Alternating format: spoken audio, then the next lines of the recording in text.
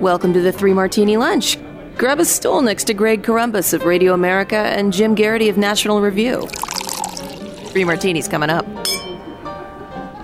Hey, we're glad you're with us. It's the Thursday edition of the Three Martini Lunch. We got a lot to talk about, so grab a stool and join the conversation. And Jim, we've got good, bad, and crazy martinis for today. We should also wish everyone, of course, a happy Groundhog Day. 6 more weeks of winter, according to Punxsutawney Phil, but Jim, this day's just never been the same since 9 years ago. Staten Island Chuck was viciously murdered by then New York City Mayor Bill de Blasio. And so the day, which was always completely festive, now has a cloud hanging over it, unfortunately. It is, Greg, but look at the upside. Now, thanks to the holiday and obviously the excellent Bill Murray film, we can simply rerun this program over and over again, and everyone will think it's just a joke. Yes, Mrs. Columbus and I will definitely be watching that movie this evening. So let's get to our first martini of the day, the good martini. We got some brand new Republican members of the House of Representatives, obviously, since they were able to win the majority. One of them is Wesley Hunt, who you might remember from that epic Dan Crenshaw video where he skydives, parachutes out of the plane to go find House recruits. That was actually from the 2020 cycle, and Wesley Hunt didn't win that year. But as a result of the census, Texas has more districts. Hunt ran in a more conservative district, and he is now in Congress. He is a black Republican. You may remember he was the one during the speaker votes whose wife had just had the baby and having some complications, and he flew back to Texas briefly to be with his family and then came back to be there for the final votes. And so he was speaking on the issue of border security and the very big problem of fentanyl being smuggled in by the cartels and spread to our communities and poisoning people of all ages, but especially young people. And so he was responding to the idea that the desire to have a secure and orderly situation at the border is really a racist thing. It's not really that the Republicans have a problem with the policies at the border. Wesley Hunt has some real issues with that narrative, and he blew them up in committee this week. But this is actually not about race. This is actually an issue of public safety. And if I call this an invasion, sir, I'm not racist. I can assure you I'm not racist. What I can assure you is that I want to make sure that fentanyl doesn't indiscriminately kill any race, religion, color, or creed. Because fentanyl doesn't care where you're from. Fentanyl doesn't care about race. Fentanyl kills indiscriminately. And the reason why we have to be careful with what we call and what we deem racist moving forward in the future is because we start to lose focus on what the actual problem is. This administration, the Democrat Party, unfortunately, uses race as a scapegoat for everything. And as somebody that wants to make sure that we do attack racist issues when they do occur, we can't be the boy who cried wolf and blame racism all the time. I am here to hold this administration accountable to understand that there are issues of race that need to be addressed. And sir, this ain't one of them.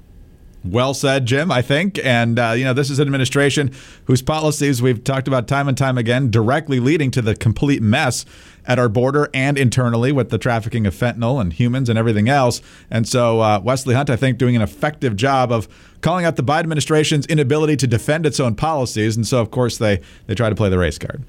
Yeah, and one of the things that's always been kind of strange about the controversy and the intense passions around this issue is that those who are victimized by drug traffickers, those who are victimized by international gangs like MS-13, those who are victimized by crimes committed by illegal immigrants, they're both Democrats and Republicans. In fact, a good chunk of them, if they're, generally in the poorer neighborhoods, generally in places, it's not the country club crowd who's likely to be a victim of these crimes, that they're going to suffer from this too. So you'd think the average Democrat has a great deal of interest in seeing a secure border.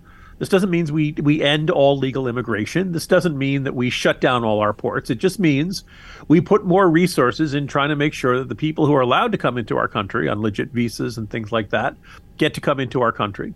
And the people who we don't want to get into our country, specifically drug traffickers and gang members and criminal gangs and coyotes who are doing human trafficking and things like that, we do our best to make sure that they can't get into the country. And this shouldn't be that controversial an issue. Wesley Hunt lays it out very well. And we're kind of left, befuddled here. The only way to kind of explain it is that the Democrats look at the insecure border as almost a prerequisite for the continued rate of illegal immigration into the country. The last estimate was 11 million, but God only knows exactly how many there are here. The Biden administration and various other Democrats preceding them have always offered some variation of amnesty in the form of a path to citizenship. Sometimes they want you to pay a fine. Sometimes they want you to pass a background check. Every once in a while, they'll say you'd have to pay taxes on like 3 of the last 5 years. Greg, I don't know about you. I've paid taxes on 5 of the last 5 years. I don't understand why somebody who got into the country illegally would be given some sort of break like that. But this is, from the very beginning, there's been this attitude of foot dragging in this sense that Democrats are only half-hearted, or at least Democratic officials are rather half-hearted in their desire to prevent people and unwanted goods like fentanyl from coming over the border. Thank you, Wesley Hunt. I don't think it's going to make a huge difference, but I'm glad somebody up there on Capitol Hill is saying what needs to be said. Yeah, and he said it very well. Biden's doing some new policies to kind of tinker around the edges. I think he just wants slightly better numbers, assuming he runs for re-election, so he can claim that the situation's getting better. But this is still a situation where he's not willing to do what needs to be done. I mean, you look at, and it's not just the coming out of the pandemic, if you look at where the numbers were before he became president and what they were afterwards, and even leading up to his inauguration from Election Day based on what he promised, it's inarguable, I think, that his policies are directly responsible for what we're seeing. Well, just because Joe Biden's a total mess when it comes to border policy and a lot of other policies doesn't mean that you have to be reckless when it comes to your internet activity. Hey, you don't need your internet service provider spying on you, and same thing with hackers. So protect yourself. To keep your data private when you go online, turn to ExpressVPN. Did you know that there are hundreds of data brokers out there whose sole business is to buy and sell your data? The worst part is they don't have to tell you who they're selling it to or even get your consent. And one of those data points is your IP address. Data harvesters use your IP address to uniquely identify you and your location. But with ExpressVPN, your connection gets rerouted through an encrypted server and your IP address is masked. No matter what device you're on, whether it's a phone or a laptop or a smart TV, all you have to do is tap one button and you're protected. All right, so if you believe that your data is your business, secure yourself with the #1 rated VPN on the market. Visit expressvpn.com/martini and also get 3 extra months for free. That's expressvpn.com/martini. Go to expressvpn.com/martini to learn more. All right, Jim, on to our bad martini now, and this was also the focus of your morning jolt today. Hunter Biden is getting litigious. Yeah, he's going after people. As you point out, Matt Visor in the Washington Post reporting that Hunter Biden's lawyers, in a newly aggressive strategy, sent a series of blistering letters Wednesday to state and federal prosecutors urging criminal investigations into those who accessed and disseminated his personal data, and sent a separate letter threatening Fox News host Tucker Carlson with a defamation lawsuit. Jim, and as you point out in the jolt today, well, if these people are accused of accessing and disseminating his personal data, that means the laptop was his. That's something that he wouldn't admit before. And we got this when the allegation and the story first erupted in October of 2020 from his dad in the final debate. 50 former national intelligence folks who said that what he's accusing me of is a Russian plant.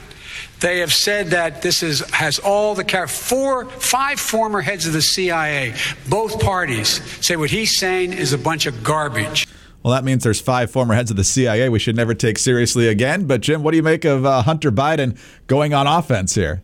I suspect this is going to backfire a great deal, but there is something weirdly, illustratively shameless about it.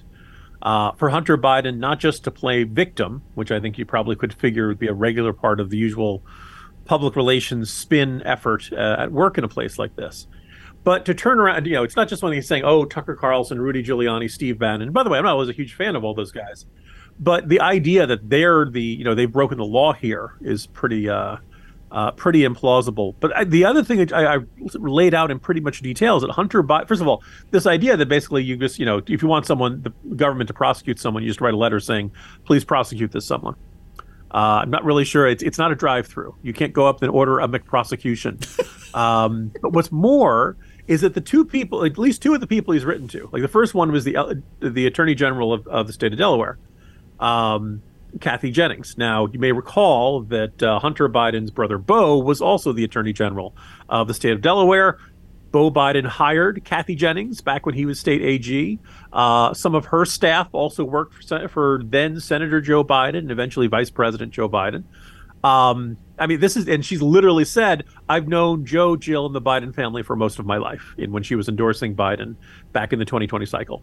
She can't handle this. She'd have to pass this off to some underling who had no tie to the Biden family. And honest to goodness, it seems like in the realm of state prosecutors in the state of Delaware, finding someone who doesn't have a tie to the Biden family might be kind of a challenge. Certainly the top two figures are longtime Biden family friends. Then the other one is he sent to the U.S. Department of Justice, the National Security Division, run by a guy by the name of Matthew Olson. Up until he left in the late Obama years, Olson was pretty well respected. Bush had made Olson the Assistant Attorney General for the National Security Division way back in 2006. Olson leaves government life, and he becomes, in the private sector, a fairly outspoken critic of the Trump administration, saying that ISIS wants to see Trump elected, criticizing Trump's decisions. Now, it's a free country, and Olson can do that, except roll up to the Biden days, and Biden chooses Olson to run the National Security Division, and almost all, not quite all, but almost all the senators, Republican senators, looked at him and said, you know what? As Marco Rubio put it, institutions are only as good as the American public's confidence in them, and Mr. Olson would further undermine public confidence in America's national security institutions. I appreciate Mr. Olson's prior public service, but he no longer has the credibility necessary to fulfill this important role, given the partisan nature of his post-government writings. And this seems like a pretty reasonable perspective from where I am. That look, if you want to work in a sensitive manner and you choose to retire from government life, and Olson went to work for Uber, apparently was very well compensated for that. If you want to be partisan, you can, but it's very tough to go into that, back into the Department of Justice or any other part of the law enforcement community, or I guess for intelligence or military or national security agency, something like that, and to say, oh, don't worry, I'm not partisan anymore. I mean, we've already seen. We know how you see the world. We know, and not just that you have strong political views. You've chosen to express those political views. You've explicitly said, I'm for this person, and I think people should vote for this person, and they should not vote for that other person. Makes it a lot tougher to do your job. But Democrats had enough votes, and he got back in there. But in this case, Hunter Biden is writing to a guy that his dad appointed and who spoke out against Trump to go investigate allies of Trump. And oh, by the way, if he did this would basically, dear deep state, please save me, and the deep state obliging. So in a way, you could make this, it's conceivable. You could say Hunter Biden now made it impossible for these officials to go out and prosecute the likes of Giuliani and Bannon and things like that. Nonetheless, I do think there's a certain shamelessness at work here. There's a certain attitude that the federal government exists to serve the Biden family, and that, because Hunter Biden doesn't like these people, all of these people who are in their jobs because of Joe Biden should jump and start doing exactly as Hunter Biden asks. Is this potentially trying to get the FBI to, I don't know if they were moving that aggressively on the Hunter Biden investigation anyway, but is it kind of a underhanded way of pushing them to back off too? Or is this really just about him kind of losing his temper and just trying to get anybody who can to help him? I've heard some people say this gives off a little bit of a vibe of desperation, a little bit of a vibe of that this is not the kind of move you make if you're really confident about what's to come in all of these House investigations and things like that. I don't know if that really is, or I mean, the thing is that Hunter Biden has a long history of really bad judgment, so it's hard to say that this is out of the ordinary for him. But this does not scream confidence, and this does scream an effort to kind of muddy the waters by saying, I'm not the villain here, I'm the victim here. The real villains, the real criminals are those guys over there. Look over there. All right, Jim, on to our Crazy Martini now, and this is kind of a double-fisted Crazy Martini. We just talked a couple of times in the past few days about people who are thinking about running for president that probably ought not to. Now there's the issue of running for Senate, and one race in particular, and that's out in California. everybody's pretty much assuming that Dianne Feinstein isn't running for another term. She'll be 91 by the time Election Day 2024 rolls around. There's been lots of stories about whether she's still, strong cognitively and so forth. And now we've got fundraising numbers, courtesy of National Journal and their reporter over there, Matt Holt, about folks who are up in 2024. And you see folks like Josh Hawley's got $3.9 million in the bank, Sherrod Brown, 3.4, John Tester, 2.8. These people are obviously running. Dianne Feinstein raised a whopping $558.31 in the fourth quarter of last year, and she has a little under $10,000 in cash on hand. She's obviously not running. Her office released a statement earlier this week saying she'll have an announcement in the spring. Earlier it had been next year, but then it was in the spring because I don't make announcements in winter. I'm not sure why that policy exists, but you've already got Katie Porter and Adam Schiff in the race, and now we've got Nancy Pelosi saying she has given her wholehearted support to Adam Schiff if Feinstein doesn't run, which she knows is likely to be the case. And I guess, Jim, she's trying to protect her own reputation since she handed Schiff the responsibility of leading the impeachment effort against Donald Trump. But what do you make of Feinstein delaying the inevitable and Nancy Pelosi weighing in on behalf of Schiff? The idea that Pelosi is endorsing Schiff is kind of a not so subtle signal. Okay, Dianne, it's time to head to the door. I can't pretend that you, my longtime friend, are still qualified to do all this. The other thing that is just kind of weird about this, she had said, I'll make an announcement next year, which was pretty late in the cycle. And some people genuinely asked, did she know what year it was? But the other thing, we've seen stories that began kind of quiet murmurs and allusions, and now it's all straightforward, direct. No, she's not ready for this. She's really in rough shape. She trains of thought get lost. She gets confused easily. I mean, everybody kind of can tell Dianne Feinstein does not have what it takes to be a senator anymore. And yet she doesn't want to come out and acknowledge the obvious. And I think I noted that if she, chose to run for another term, she would be well into her 90s. Look, it's you kind of wonder who's around Dianne Feinstein and who's willing to tell her, look, you really can't do this job anymore. It's time to move on. Her bizarre refusal to acknowledge the obvious only makes it even more clear that she really should not be a U.S. senator. Yeah, it just makes no sense because everybody knows this is coming. So I'm not sure how this advantages anyone for her to delay this announcement. But good point on your part there by saying once Pelosi weighs in, that's kind of like a two-handed shove in the back. But we'll see how it all plays out. Meanwhile, Jim, have a great day. We'll see you tomorrow when it's actually Friday. See you tomorrow, Greg. Jim Garrity, National Review. I'm Greg Corombos of Radio America. Thanks so much for being with us today. Do subscribe to the podcast if you don't already, and tell a friend about us as well. Thank you so much for your 5-star ratings and your kind reviews. Please keep those coming. Also, get us on your home devices. All you have to say is play 3 Martini Lunch Podcast, and follow us both on Twitter. He's at Jim Garrity. I'm at Dateline_DC. Have a great Thursday, and join us again on Friday for the next 3 Martini Lunch.